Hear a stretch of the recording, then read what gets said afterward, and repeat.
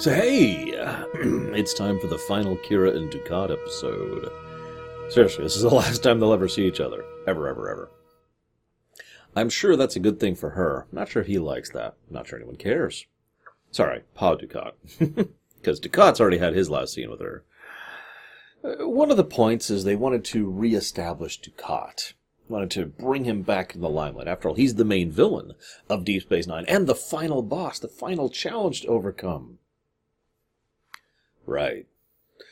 I've decided after some thought, I'm going to save most of my thoughts about how much I disagree with that until we get to the final episode. For now, all I'm going to say is, I disagree. So, the episode begins with an idea about blind faith versus precise faith, which I've actually brought up before. For those of you who don't remember, the idea is blind faith is you have faith, then something happens. Precise faith is something happens, and then you have faith in it. Different approach, in other words. And Odo has this actually rather fascinating discussion with the rest of them about various religions. And once again, they're all pretty open about the thing. I think they say faiths, not religions, but what they're talking about is religions, organized, rules, codified laws, etc. You know, instead of a faith, which is something that you have faith in. Now, there's this bit where they beam her... well, actually, hang on. Fala. Vedic Fala shows up. First question, how did nobody know he was a Pa-Wraith follower, considering he's been a Pa-Wraith follower for the better part of the last 6 years? Second question, how the hell did they beam her off the station with nobody noticing, and he managed to get away without anybody noticing in time? Third question, how the hell did they beam her that far away? It's something like 3 light years. That's insane range. Now I know what you're going to say. Well, wait a minute, Laura. Don't Dominion transporters have ludicrously far range? Here's the problem. If you'll remember way back when the Jem'Hadar were first introduced, right at the end, Vorta lady, I forget her name, is like, and she beams away, and they have no idea where she beams to. The idea being that the beaming range is ridiculously huge. Okay. If that's actually the kind of tech the Dominion have, then they should have won the war years ago. Yes, I know what I've said, and I mean it. If they can beam from so far away, you can't even detect the ship immediately because they are light years away. That is an absolutely ludicrous tactical advantage. That is, we could zoom over to like Alpha Centauri, that's a bit of an exaggeration, and beam troops into Starfleet headquarters. Think about that for a second. And they've never demonstrated this, ever, other than this one time. Now, you could say that they had the booster, because she had the little beaming thing, but I still call bull on this. And it kind of irritates me, because it's such an unnecessary part of the episode. They just had to tech their way around somehow magically having a meso-transporters. It's into darkness all over again. They could have just said, you know, have Vedic Vala come over and be like, I want to talk to you about the Pa-Wraiths. What? The Pa-Wraiths are evil? Well, I want to talk about that. No, you know, and blah, blah, blah, blah, blah. He's like, just give us a chance, please. She's like, okay, fine. Just for you, Fala. For old time's sakes, I will believe that there are members of the Pa-Wraith cult who are not evil and horrible. And he's like, thank you. They fly over to Empok Nor, and there's Dukat. Boom, done. No need for the magic teleporter. So, that being stated, how do I phrase this? One of the parts of the episode that doesn't work for me is that they kidnap Kira, and then they hold her against her will. I know that sounds strange, but given the overall approach and style of the episode, it would make more sense if she was there willingly, and was staying willingly. Not because she wanted to, not because she believed or whatever, but because she was trying to help these people, trying to unmask Dukat. Instead, she's in an escape scenario. And yet you'll notice the one and only time she actually makes a serious... well, two. Both times she makes a serious effort to escape, it's more about Dukat and stopping him than it is about anything else, and about helping the people. In short, from a core narrative constructive perspective, I feel the skeleton here is mistaken. You could have her semi-restricted once she's on the station if you really want to, But even that is unnecessary, especially since, as Fala himself says later on, she's free to talk to whoever and do whatever. So, why the kidnapping? Why the restriction?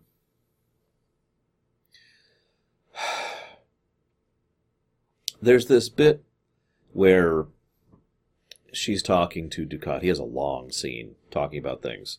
And he makes some interesting point. But the first thing I want to mention is he starts with a valid point. What the hell were the prophets doing during the occupation? I did a little looking into this. To my knowledge, no canon answer has ever been given for this. Some of the books have kind of covered that period of history, but for the most part, there's no explanation given for what the hell the prophets were doing for 70 years or however long it was of oppression and horribleness. Like these people are suffering and dying. And when you want to get involved, prophets, you claim to care about Bajor, right? You do care about Bajor? I mean, maybe they don't. After all, Sisko had to convince them to take care of Bajor, right? And I've heard a theory that they care more about Sisko than Bajor, and they only did that for him, hence the requiring a cost of him. He will find no rest on Bajor, as we'll see later this season. Anyways, I don't know what else to add to that. Either the prophets were doing nothing during the occupation, which is basically what the show posits, or they were doing quiet things to make it more tolerable, which is also possible.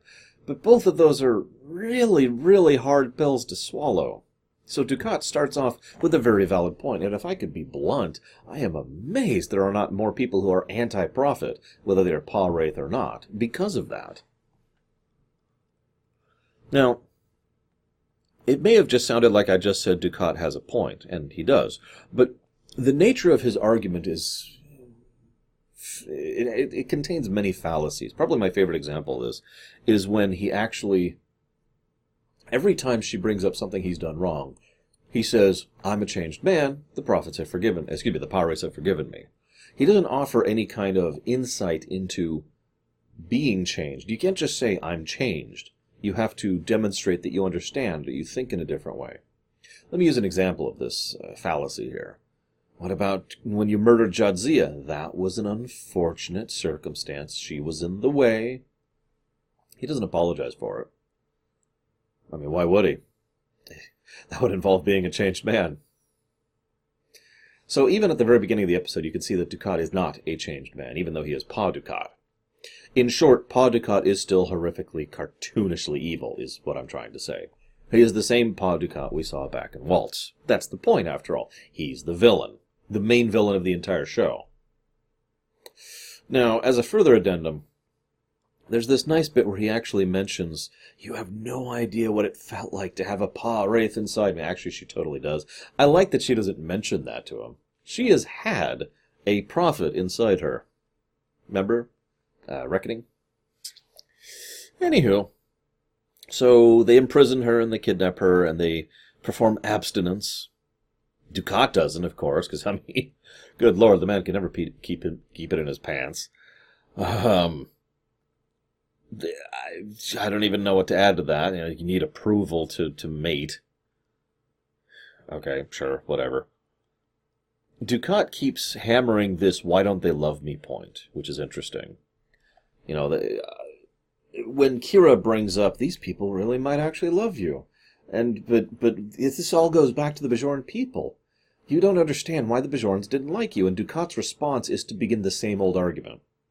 Under my leadership, things could have been a lot worse if not for my leadership. And her response is the usual, well, screw you. So you kind of see that whole need to be loved thing that is typical of Pa Dukat is just kind of coming right back into the forefront. Now, this is also interesting because there's this point where, they're going to meet the baby, and they see the baby, and we only see a few seconds of it with the Cardassian makeup. That's because there's very specific rules on how often and what you can do to film a baby. Obvious, you don't want to put makeup on a baby. Like, they have to use special types of makeup. It can only be on for so long. You have to use special stuff to clean it up. And for good reason, it's worth noting. That is still a baby. So, what they actually did was they had this, little Chucky doll, basically.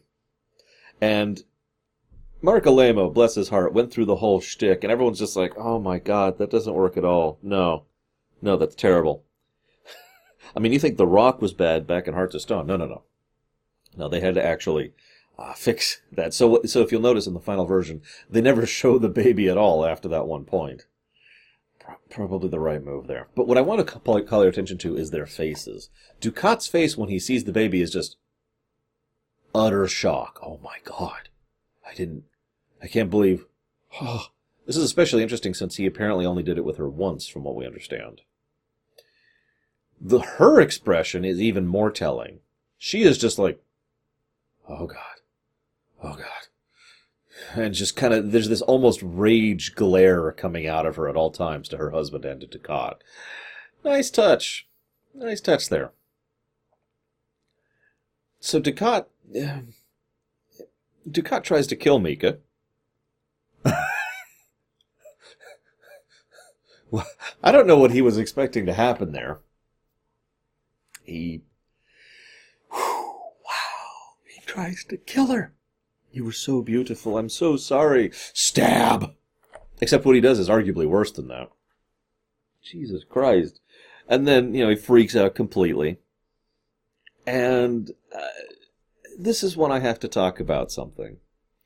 So, do you think Ducat is crazy?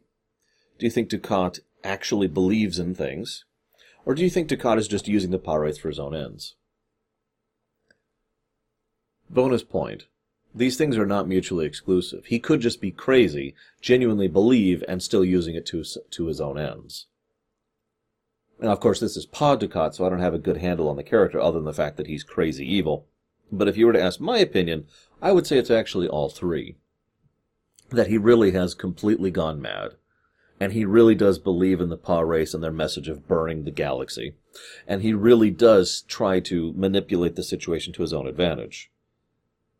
Like, for example, I actually believe he did get the suicide order from the power race. Why wouldn't he? I mean, think about the general maliciousness of that. Picture Dungeons and Dragons for a second. Faerun, okay? And you make a deal with a devil. Specifically a devil. Maybe a demon. Demon might be better. And the demon's like, hey, you, prophet one who follows me. And you're like, yes, oh, venerated one. The demon says, have them all kill themselves. Now, there's no real benefit to that. It's just funny. It's just amusing. Maybe it might feed him a little bit of power. Nothing big. Nothing worthwhile. It's just amusing. This actually, that's a bad example, because in Faerun, if they actually venerated the wrong, like a demon as their deity, and they worshipped a demon, they might actually go to the abyss, and therefore the demon might get more power. So maybe there's an actual benefit to it there, but you get my point. That's my take on it. As ever, I'm curious of your guys' take. You know what I'm also curious about? This episode very, very briefly touches on the problems of competing faiths. Now, I specifically say faith, not religion. Every religion competes with each other to some extent or another. I'm talking about faiths. Let's say you believe that everyone in the world should eat fruit. At least once a day or something like that. Fruits is the bounty of the great Fruitopia. And we'll all be able to go to Fruitopia when we die if we eat fruit like at least once a week or something like that. Right? As long as we keep having fruit in our system. No code method. Just because this isn't a set of laws. That's a religion. That's an organization. We're talking about just a faith, right? So you believe that the body needs fruit in order to get to Fruitopia. just bear with me, okay? Let's all be civil today. So let's also imagine that there is another group of people who have faith where they believe that fruit is evil. That fruit is something that poisons the body, and as such, fruit must be kept away from people for as long as possible, because fruit is going to just cause so many caustic issues to the body. Now, this is what we call a competing faith, because a surprisingly large amount of faiths in fiction and in real life are actually pretty congruent with each other. Groups from one can hang out with groups in the other, and everything's just kind of chill.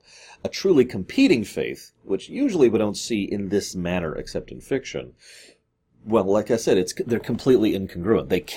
They are fully mutually exclusive. They are actively opposed to each other. This is how they try to present the faith of the power race and the prophets, since both are actively at war. And yes, I know there's the book thing about the third group of prophets. Let's not get into that real quick. So the idea here is Fala says, well, this is what I believe and that's what you believe, and we should just go ahead and accept that. But the problem is, when you believe something in complete competition to someone else, you can't really just live and let live in the strictest sense there. Because there's only two ways to look at that. Let's go back to the fruit example. Let's say Fala believes that fruit is poison, and Kira believes that fruit is of Fruitopia, or whatever, right? It's divine. In this circumstance, Kira would legitimately believe it's a good thing to try and impress upon others to eat fruit on a regular basis. Just as Fala would genuinely believe that it's a good thing to try and impress upon others to not eat fruit, lest it poison them. You could see why there's not really a live and let live there. And that's kind of the dynamic that we've crafted here between the Pa-wraiths and between the prophets. The episode, unfortunately, doesn't really discuss this in any substantial manner, which is a shame, because there is, as I've said, a rather interesting topic here and one that could be developed in depth, but instead what we have is like one brief scene about it, and then the rest of the episode just kind of posits the idea that the Pa-wraiths are evil, the end. Two brief scenes. Let me catch up to that point here.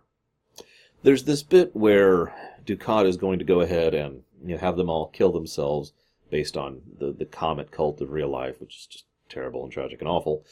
And they're going to take this promazine. Fun fact, promazine is actually a real drug. I actually did a bit of a double take, like, wait, what? When I heard that. Promazine's another one of those things that shouldn't exist in this setting. You know why? Because it's insane. This drug is so powerful that it will kill you within seconds and then destroy your body down to dust from a pill. That's actually kind of insane. I'm pretty sure a swarm of nanites would have a harder time of doing that than one dinky little pill.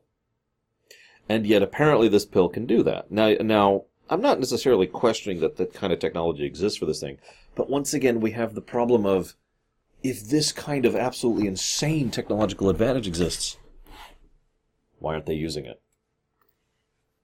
Do you know how easy it would be to beam some of these pills into a water supply?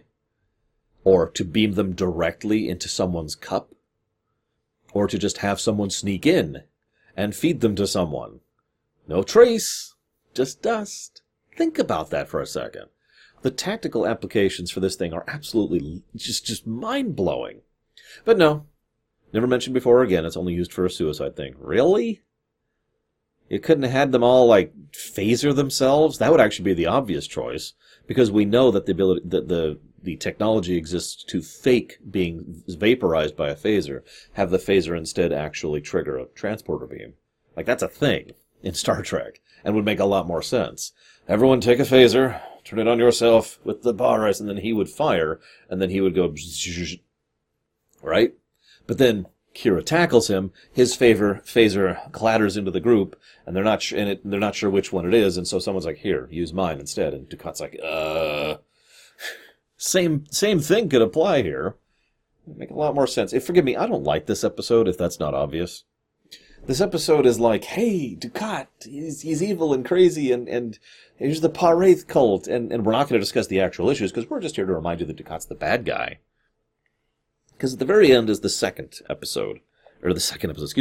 point in the episode, where they just briefly discuss the competing faiths problem. Fala takes the pill. And when asked why, he says his reason for doing so is faith. Kira herself brings up the point. I actually wrote this down before she said this. I said, did he have faith or was his faith broken? Because both are valid answers. And I'm actually very curious what you guys think on that. Do you think Fala killed himself because he had faith that this really was what the Pa-wraiths wanted? Or do you think he killed himself because his faith in the Pa-wraiths was broken and, well, no prophets, no Pa-wraiths, what's the point, right? I mean, I know that sounds horrible, but imagine if you know for a total certainty that two groups of gods exist, and you think one of them's evil, because of the occupation, and then you have just found out the other one's evil too. So, I mean, how do you blame them at that point, right? Either way, curious of your guys' thoughts. As always, I'll see you next time, guys.